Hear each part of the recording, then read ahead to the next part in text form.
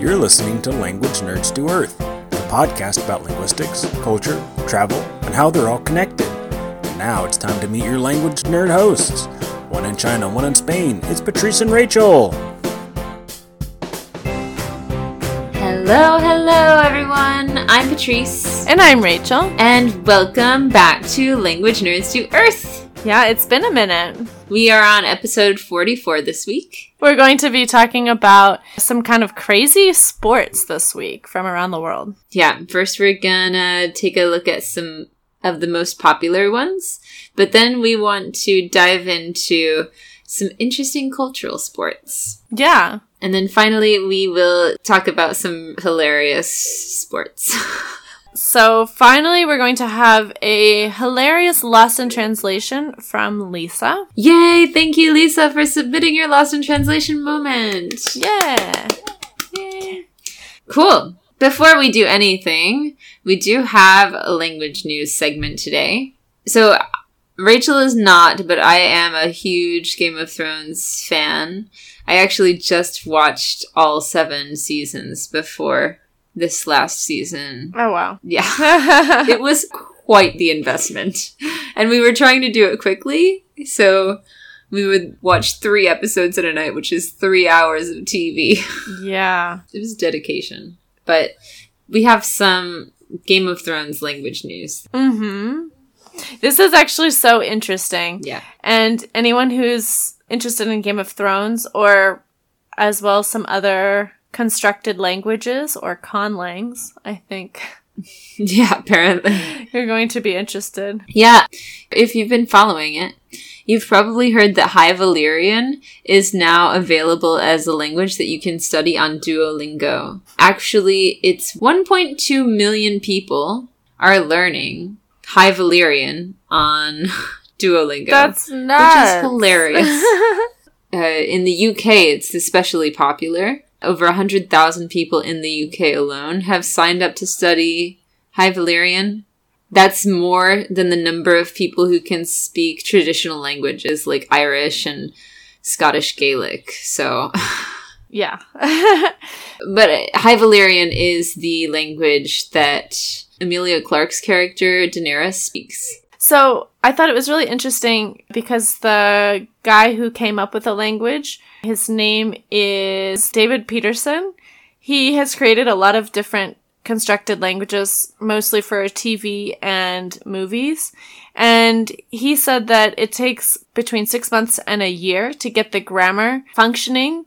And then after that, you can either manually or with a computer create words and vocabulary abiding to that grammar. So that's a little bit of how it happens that you can make a language from scratch. I really like that he didn't go into specifics of how that works, but I love the idea of like plugging in potential sounds into like a program and having it generate words from that for you. Yeah. Like how he said the word blick is a totally acceptable possible word in English. It's just not a word. It doesn't happen to be one, but it includes all of the sounds that we use.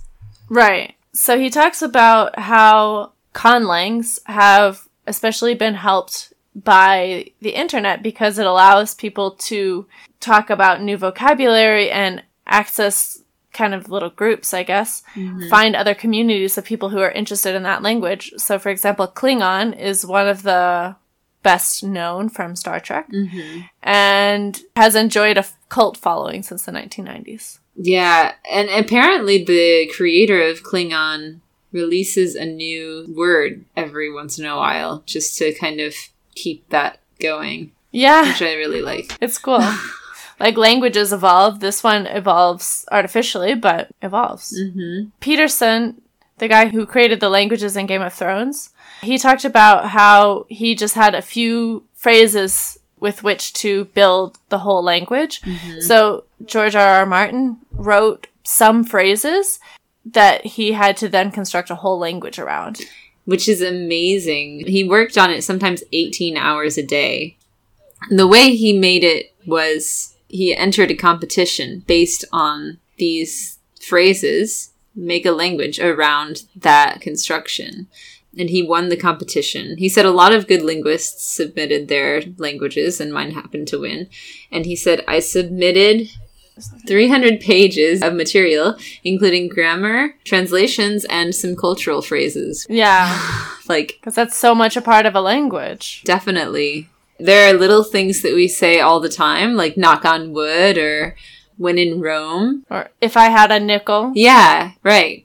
And those are little things that are just understood. So those are the kinds of things that he came up with. Very impressive. And then he also created Dothraki because he was known as their go-to language guy. And Dothraki is the language that Jason Momoa speaks. Mm-hmm. And it's very, very cool and like guttural. The Dothraki are kind of like the Mongolians of Westeros. Oh, okay. Yeah. Out of the cast of Game of Thrones, the linguist David Peterson said that the actor who plays Grey Worm did the best job. He said he's the best performer I've ever seen in a created language. I've worked on a lot of stuff, and he's still far and away the best. I love hearing him speak. So he's like the best actor in a made-up language. That's so cool. Yeah. Well, super interesting language news. And we'll, of course, post the link so you can read more about it. Mm-hmm. And maybe you want to start learning. Which one is it? Valyrian that's on Duolingo. Mm-hmm. Yeah. Why not? Why not? Yeah. For me, I want to learn any language I want, but I don't really want to learn a made-up language. Yeah, me neither. But it's very cool that people are so interested in it and willing to learn it. Yeah, I agree. I think it says something about how dedicated you are as a fan of something if you want to learn the language for it. Yeah. Cool. So, let's go ahead and move on to our main topic this week, which is sports. Yes. So first, what are the most popular sports in the world? Yeah, so according to participation, if we're taking into account participation, not surprisingly, football is the most practiced sport in the world. AKA soccer. So, European football. Sorry. Oh, no, it's okay. Just want to be super clear. The majority of our listeners are in the US. Guys, we're talking about soccer. So, 265 million people play the sport with more than 5 million referees, which equates to 4% of the world's population. Wow. Mm-hmm. Yeah, that's a lot. But I mean, it's really not surprising because if you go to a lot of parts of the world, most kids know how to play football or soccer. Exactly. Number 2 really surprised me, to be honest. Yeah, me too. So badminton is the second most popular sport in the world in terms of number of players. Yeah, it's surprising, but I guess it's very popular in a lot of Asian countries. It's really popular in China. I see people in the park playing badminton all the time. I guess you just wouldn't expect it because the courts are so small. So maybe they just don't take up a lot of room. Yeah, it's fairly accessible though. You know, the equipment is pretty easy to come by and it's kind of low impact maybe. Yeah. The third most popular is field hockey. Yeah. Also surprising to me, mostly because I just didn't grow up around it, I think. Yeah, I think where we're from, it's not too popular, but I guess in a lot of parts of the world it is. Yes, apparently it's a firm favorite at the Olympic Games, and it's very technical. Oh, I did not know. Yeah. Number 4 is volleyball, which originates in the U.S. Global participation figure of 998 million. Wow. That's a lot. And I think, again, it's like easy to get into, you know? You don't need a ton of equipment. At least to play just casually. That's true. It's not something like polo that you need like a horse and a lot of equipment. So I think a lot of these sports are kind of easy to get into. Football, badminton. Accessible for sure. Volleyball. Yeah. The fifth one is basketball, which again falls into that category. Yep. Part of the global popularity has been aided by Michael Jordan and Kobe Bryant.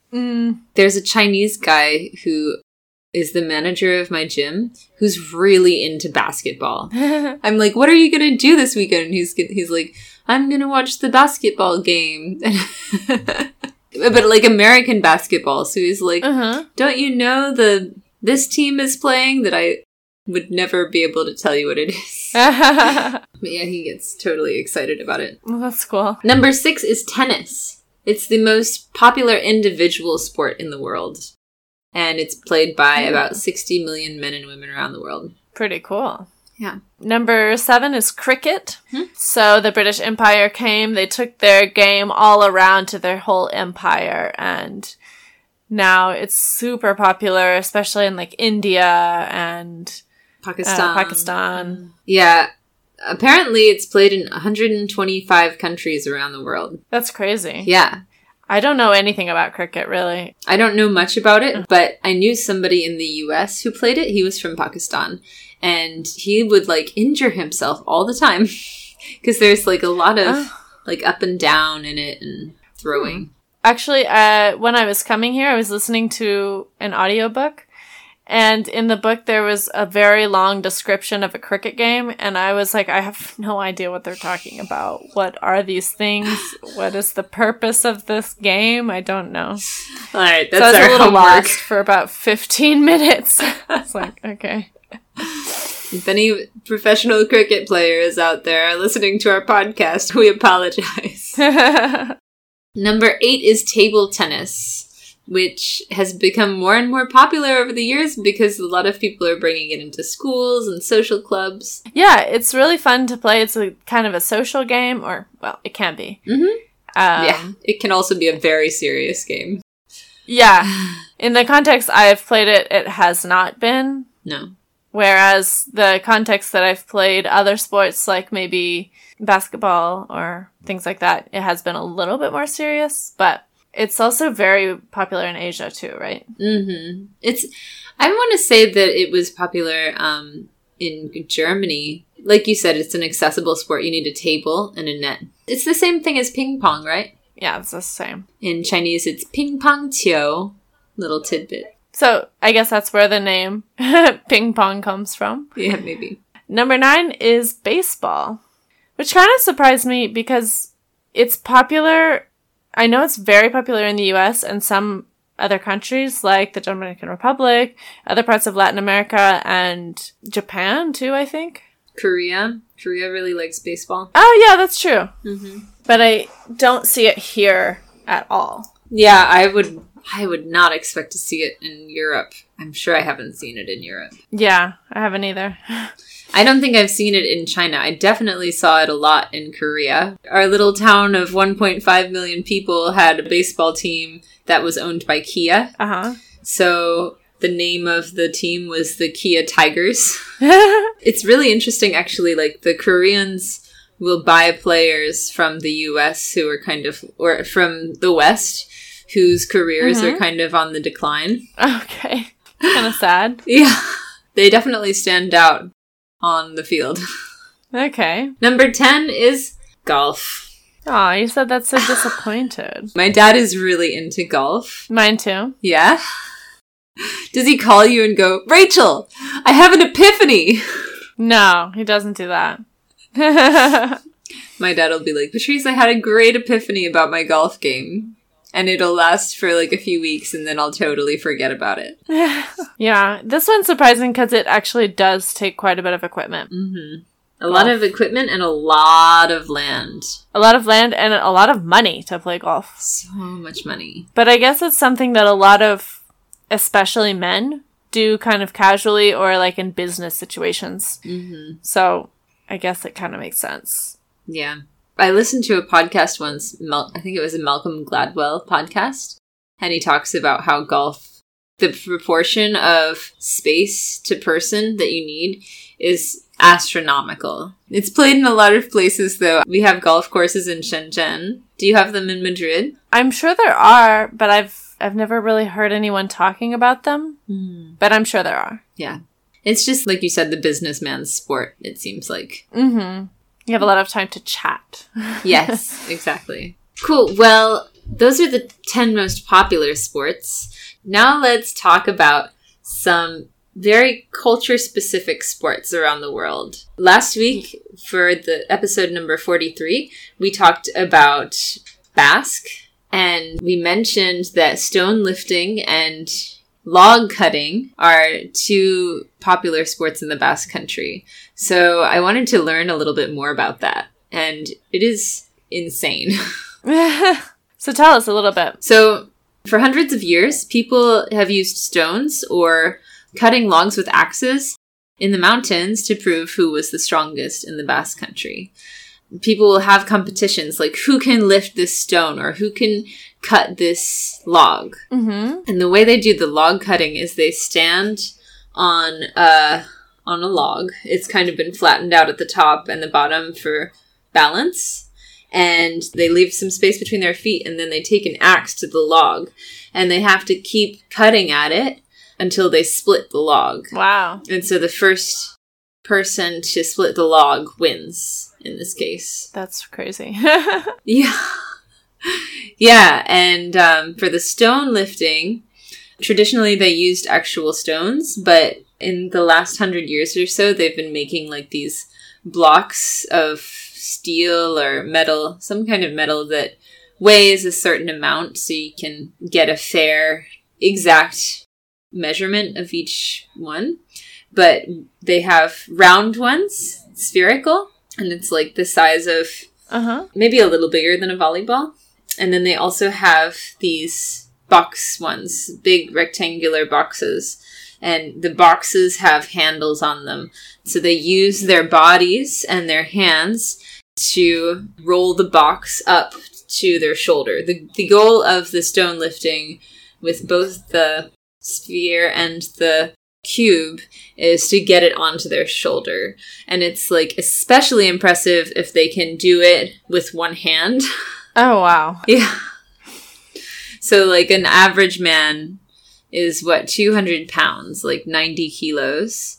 And he might be able to lift a cube that's like 200 to 270 kilos. So like over 500 pounds onto their shoulder from the ground. That's insane. It's really nuts. And we'll put a link into the show notes. Wait, did you say 700 kilos? 200 to 270 kilos. But they do have another part of the stone lifting competition where they like need to drag a stone that has a metal bar attached to it.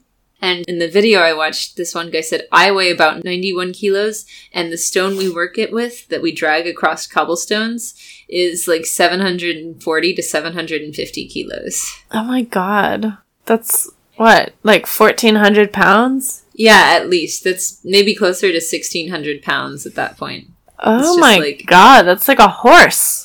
Or a mule. Across cobblestones. That's what a horse would do. Oh, yeah. True. Like a man as strong as a horse. Wow. Yeah, I mean, it takes him more time, probably, but yeah, he does it. And he said in the video it's actually hardest on his feet because, like, he wears boots, but, like, it's a really heavy rock. And when you're trying to drag it, he faces the rock and drags it toward him, and it lands a little bit on his feet every time. So, like, you lose toenails and, wow. your feet get scuffed up. Yeah, it's really... people have to be really strong. Yeah, well, clearly. Yeah. Oh my god, that's nuts. I think it's also a little bit different from, like, you know, the strongman competitions where they lift a bar, because you use different muscles to get these huge things off the ground, you know? Right. Like, it's a different kind of balance with the sphere as well. So it's a betting thing, though. People have always bet money on the stronger person. So if they live in the Basque Country, there are a lot of quarries and forests. So people, if they live near quarries, they bet on who can lift the heavier stone. And if they live near a forest, they bet on who can cut a log faster. Oh my god. Yeah, really interesting. The next one we have is Sepak Takraw, which is sort of similar to volleyball, but you hit the ball with your feet. And it started in Malaysia in the 15th century, and it was even the Philippine national sport until 2009. It's also played now in Japan, Canada, and in the US in LA. And I think that you're only allowed to hit the ball once. I don't know if it's once per side or once per person per side, each time that it comes over. Oh, wow. Yeah, so it's not like volleyball that you can, like, hit it multiple times. And so players kick their legs straight up into the air, and that's how they can get the ball over the net. It's about the size of a badminton court, and the net is like 1.5 meters above the ground. So it's not very tall. So, yeah, I mean, it's like less shorter than most people, yeah. And you're allowed to touch the ball with your legs and body and head, but not with your arms and hands. Mm-hmm. So it's like football, but volleyball. Yeah. But it's so interesting because, like, if you watch these videos of the guys kicking the ball over the net, they have the world's most flexible hamstrings. I'm sure. They do these air splits, like kicking the ball across the net because they have to get it high. And they're also, like, if you think about volleyball, you want to spike the ball onto the ground of your opponent. Yeah. You have to get up high and then have it come down really fast. So that's, like, what they're trying to do. Oh my God. But with their feet. Yeah, it's kind of like a bicycle in football, I guess. Yeah. You know that move where you, like, kick and then you land on your back? Oh, yeah.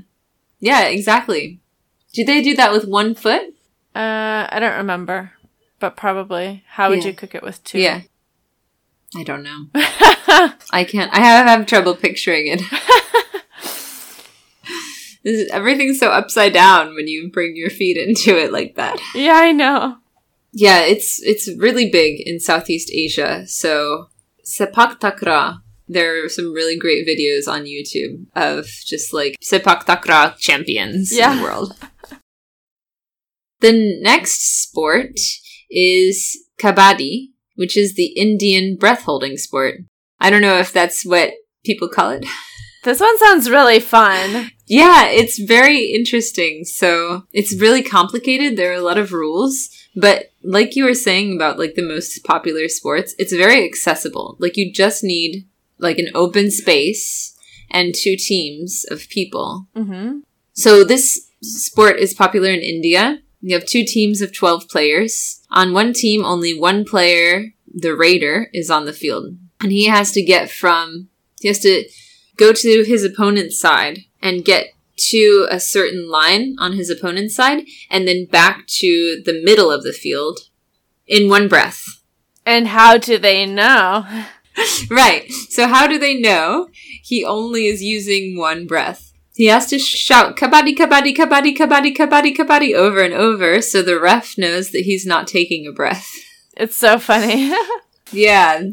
It must be very intense. Yeah. Yeah, right, because you only have like a certain amount of time, and meanwhile you're running. But the thing about it is that you're also being blocked. So there's one guy, the raider, on the team, but he's being blocked by the defenders of the other team, and that's... I don't know if it's 7 people every time, but the 7 people, they are trying to keep him from getting to the midpoint of the field, but they also don't want him to touch them. So he has to try to touch them and then get to the points on the field, and you get a point for every player that you touch. Mm-hmm. And he can touch them any way he can. Like, he can do it with his hand or with his foot or... like trying to get away from a tackle, and they'll tackle him in order to keep him from getting to the midpoint before he finishes his breath. So they'll tackle him, and then he runs out of breath, and then he doesn't win that round. But if they tackle him and he gets away, then the person who he touched when they tackled him is out. Oh, okay. So, does that make sense? Yeah. I'm not a good sports explainer. No, it makes sense.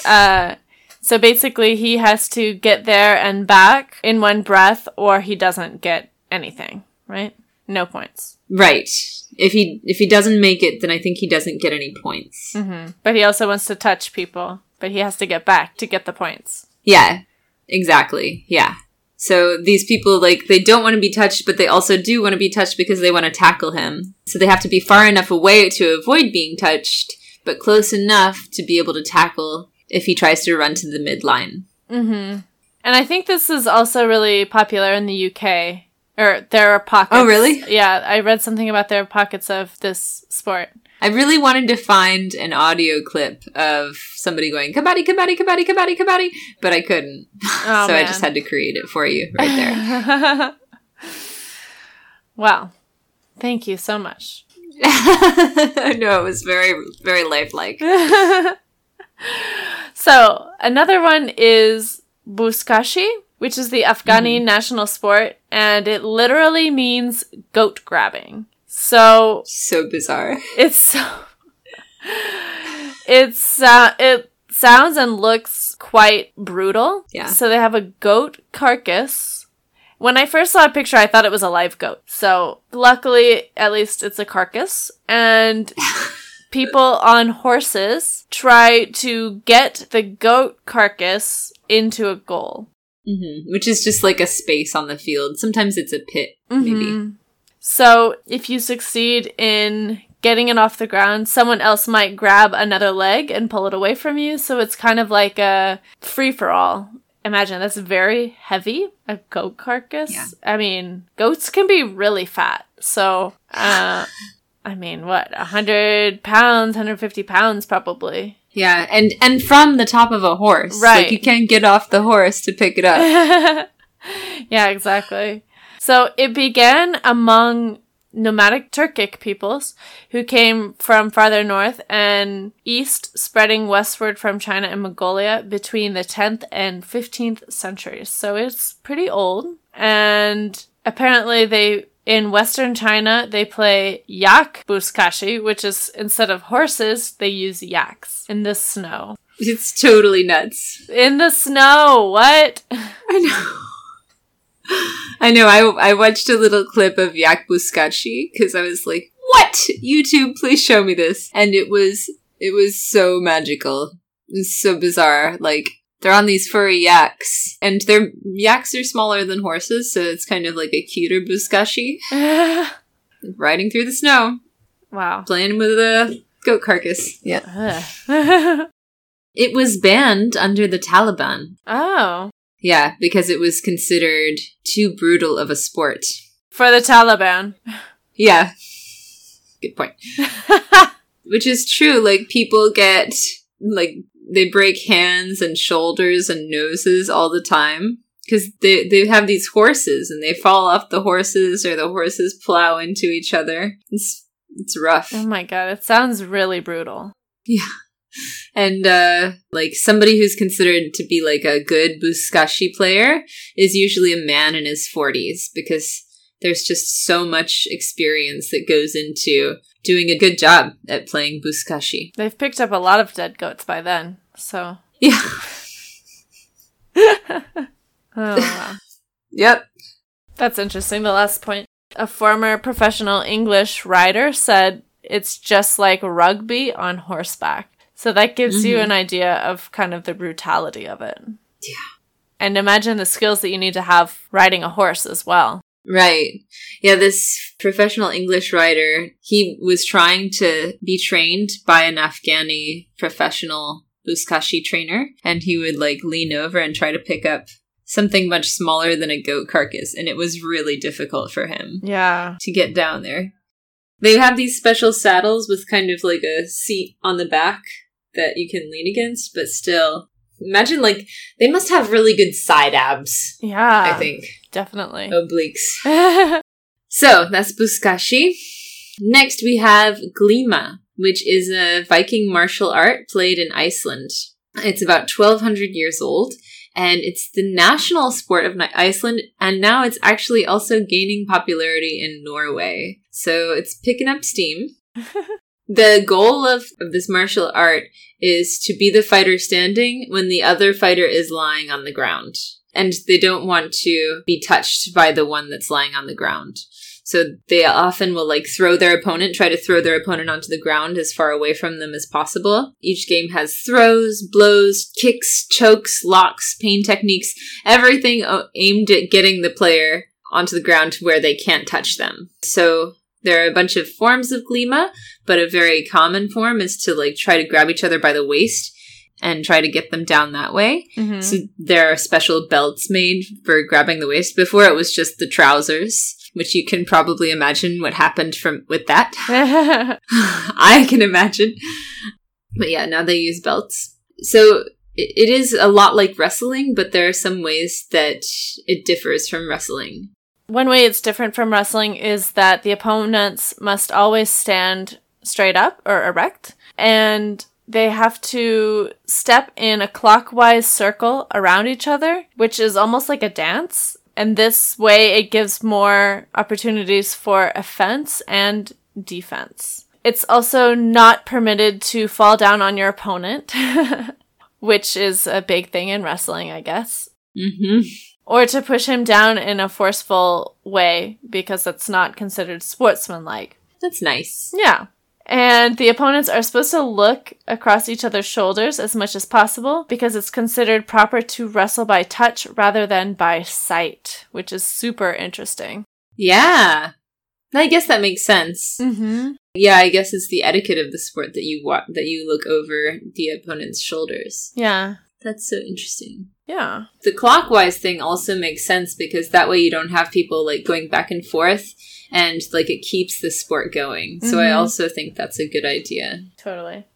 Have you seen videos of it? Yeah, I watched a video of like a Glima training camp, and it was like these Norsemen in like the mountains of Iceland in this beautiful landscape. We can link it up in the show notes. And they're like all shirtless with like long hair.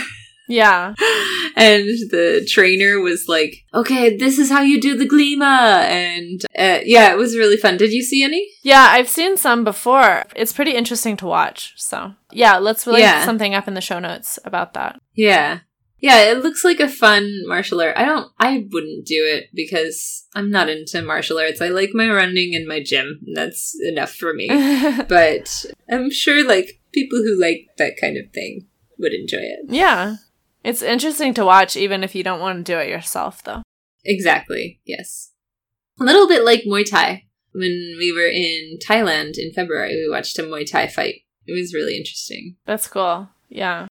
So another is Valam Kali, which is a traditional boat race in Kerala, India, which is on the southwestern coast of India on the Arabian Sea. It's very touristy, and according to National Geographic, it was named one of the top 10 paradises of the world. So usually this happens during the harvest festival Onam in the autumn, and Valam Kali includes races of many kinds of paddled longboats, which are traditional boats of Kerala. These boats were actually developed in the 13th century war. They're war boats, and the Vanchipatu is the form of poetry in the Malayalam language commonly used during Valam Kali and related festivals. Mm-hmm. It sounds like it would be very beautiful. It is. It is very beautiful. We'll link up a video to Valam Kali in the show notes. But they're on these really, really, really long boats, probably 100 men per boat. And they're all rowing in tandem with each other. So if you've watched a crew race, we've seen this kind of rowing together. But they're on these really old war boats that the technique for making these boats is 650 years old. And they have like these cool carvings on the back. And it's in one of the 10 most beautiful places in the world, according to National Geographic. So this video of Valam Kali, it's like all these men in white shirts rowing on these really, really long boats with a carved snake on the back or dragon. I don't remember what animal it is. Mm-hmm. But yeah, like several boats doing that at once in a river, like racing each other. It's a really beautiful sport, like you said, and it's non-violent. Yay! Yay! It's teamwork oriented, actually. Teamwork oriented. There's poetry involved. Like, win all around. Nice. So the last sport we have is the Mayan ball game, which this is kind of anthropological at this point because it's not really played anymore, but people are bringing it back. Traditionally, it was used as like a fight to the death, literally. The losers of the game would be sacrificed to the gods by the winners, who would chop off their heads. That's nuts. I mean... Speaking of brutal, yeah. Thankfully, they don't play it that way now. No. Yes. Yeah, it was when the conquistadors came, they outlawed this Mayan ball game. But if you go to Chichen Itza, which is one of the Mayan ruins in Mexico, you can see the hoops where people had to send the ball through. But they wouldn't send the ball through with their hands or their feet. They had to hit it with their hip. It's really crazy, actually, because this is a really solid ball. It wouldn't have been made out of rubber, I guess, in Mayan times, but they do use rubber for it today, like a heavy rubber. And women and men play it now. And they get dressed up in their headdresses and like war paint. They'll put on like masks that look like skeletons or something. And it looks really fun. They really are bringing their history into it, right? Yeah. But yeah, like they were saying, when you first start out, your hips are just covered in these huge bruises from trying to hit the ball. And I think the beginning of the game is the hardest because you got to get the beginning of each play because you have to get the ball off the ground. So they're like all on the ground, like with their hips, trying to get it up in the air. Yeah. That sounds really difficult. So challenging, right? Yeah. That's like another sport where you definitely develop muscles in places you didn't know you had muscles. Yeah, definitely. So that's kind of all we're going to talk about for more cultural sports. And now we have just a couple of wild card ones. Sports that are played around the world that are just kind of strange. Totally nuts. Yeah. So we each have a couple that we're going to talk about. So one that I thought was really funny was man versus horse marathon. Yes. And apparently it was originally a way to settle a pub argument in 1979 between two Welshmen. And they said they were wondering who would win a marathon, a horse or a man. And so apparently every year they do this marathon, and almost always, unsurprisingly, horses win. But on 2 occasions, men have won. And it's been going on since the 80s, right? Yeah, so, and if a human wins, they're eligible to win a $40,000 cash prize. Yeah, that is hilarious. But horses are faster than humans, so... Yes. And definitely have more stamina. Like... Yeah. When it comes to long distances. I don't know how the horses ever lost, but I'm impressed. They probably just got distracted or were bored, you know? Yeah. They're like, this is like a normal day for me. Yeah. I'm tired. One that I really liked, which I'm sure that it's not a sport. Like, I don't know why it's on this list of 25 weird sports, but I'm gonna use it anyway because it was too bizarre. So it's extreme ironing. People bring ironing boards and clothes and an iron to dangerous locations such as a cliff and iron. It's so weird. It's so weird. And there's an extreme ironing bureau, which I don't know which is weirder, the fact that this sport exists or the fact that they developed like a bureau. Yeah. It's quote-unquote the latest dangerous sport that combines the thrills of an extreme outdoor activity with the satisfaction of a well-pressed shirt. That's all I have to say about that. That speaks for itself. One that I thought was very bizarre is called wife carrying.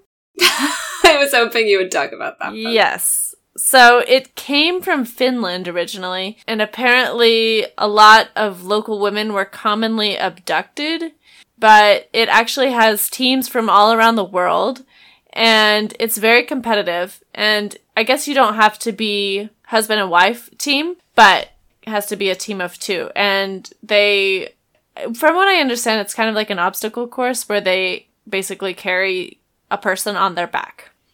Or on their shoulders, let's say. There's a World Wife Carrying World Championship. Yep. That is so funny. The U.S. team is highly competitive, participants need to win their state championship to qualify for the global championship. Despite the title, any team of 2 can participate. So that's nice. Yeah. That's totally weird. I wonder what it has to do with wife abduction. Like, I don't know. I can't figure that out either. Like, it's to learn how to abduct wives, or you carry your wife so she won't get abducted. I don't get it. Yeah. Totally weird. Okay. Another one that is not on this list, but I heard of recently and I really wanted to talk about was Russian slapping. Okay. So this is something that's, from what I could find, is relatively new in Russia. And they just have slapping championships. Like, they have 2 men facing each other and who can knock the other person out with slapping. I think I've heard of that. Dangerous. Yeah. I might have told you about it. Or maybe you heard it somewhere else too, but... I think I heard it somewhere else. Like, maybe even in a book or something. I don't know. Yeah, like, there's, like, the World Russian Slapping Championships on YouTube, and it's, like, the 2 best slappers in Russia are facing off against each other, and they are big dudes. Yeah. Taking these blows, like, open palm face slaps. And they go down. They go down hard. People definitely get real injuries from this. I can imagine. Oh, wow. So, what other crazy sports do you know about? Or do you have one that's from your culture that we didn't talk about? Of course, we didn't talk about all of them. There would be no time for that. But we'd love to hear if there's something cool that we missed. Yes, please let us know. And before we go, we have a Lost in Translation moment. Yes. From Lisa.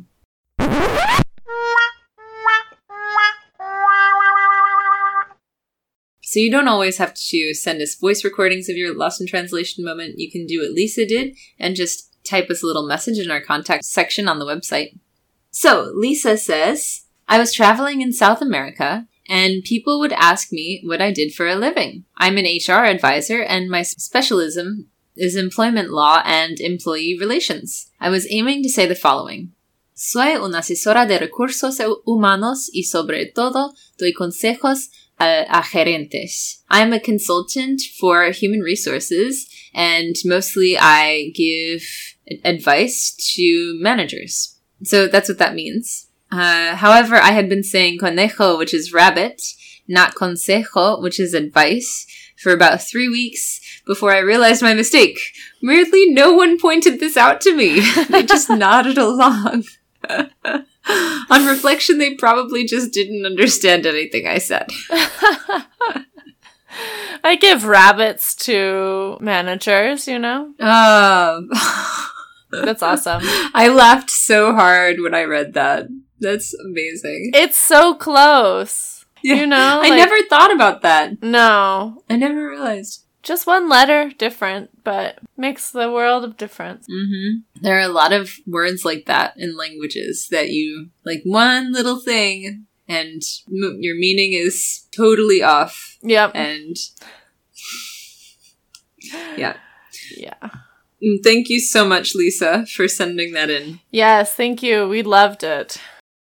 If you have your Lost in Translation moment that you would like to send to us, go to languagenerdsdoearth.com and click on the contact/LIT segment, and you can use the voice recorder or the contact form, and we would love to hear from you. Yeah. So what did you think about this week's episode? Let us know. You can drop us a line on any social media platform or on the contact form on our website. Go ahead and subscribe to the podcast while you're at it. Make sure you don't miss any of the new episodes. We are on YouTube, Facebook, Instagram, Twitter, and Pinterest.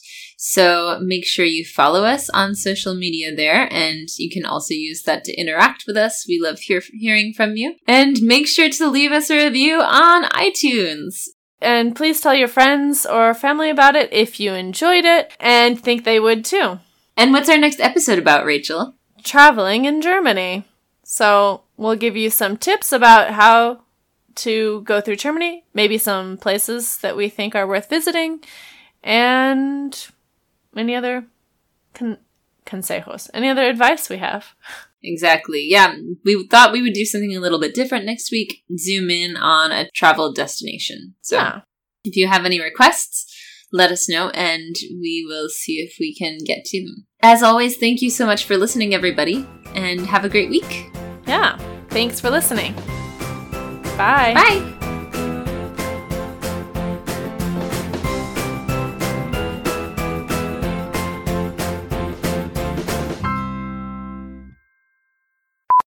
Snake bats. Oh, okay. Snake bats. What are snake bats? Boats. Oh, okay. Boats.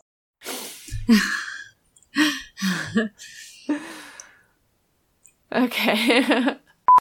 That's just a quick thing. You said open face slaps, I think. Mm-hmm. I mean, open-faced palm on the face. Like open-handed. Is what I'm trying to say. Okay. Yes, open. Thank you. Why did I say open-faced? I knew I was saying open-faced, but I definitely wanted to say open palm. So I'll try again.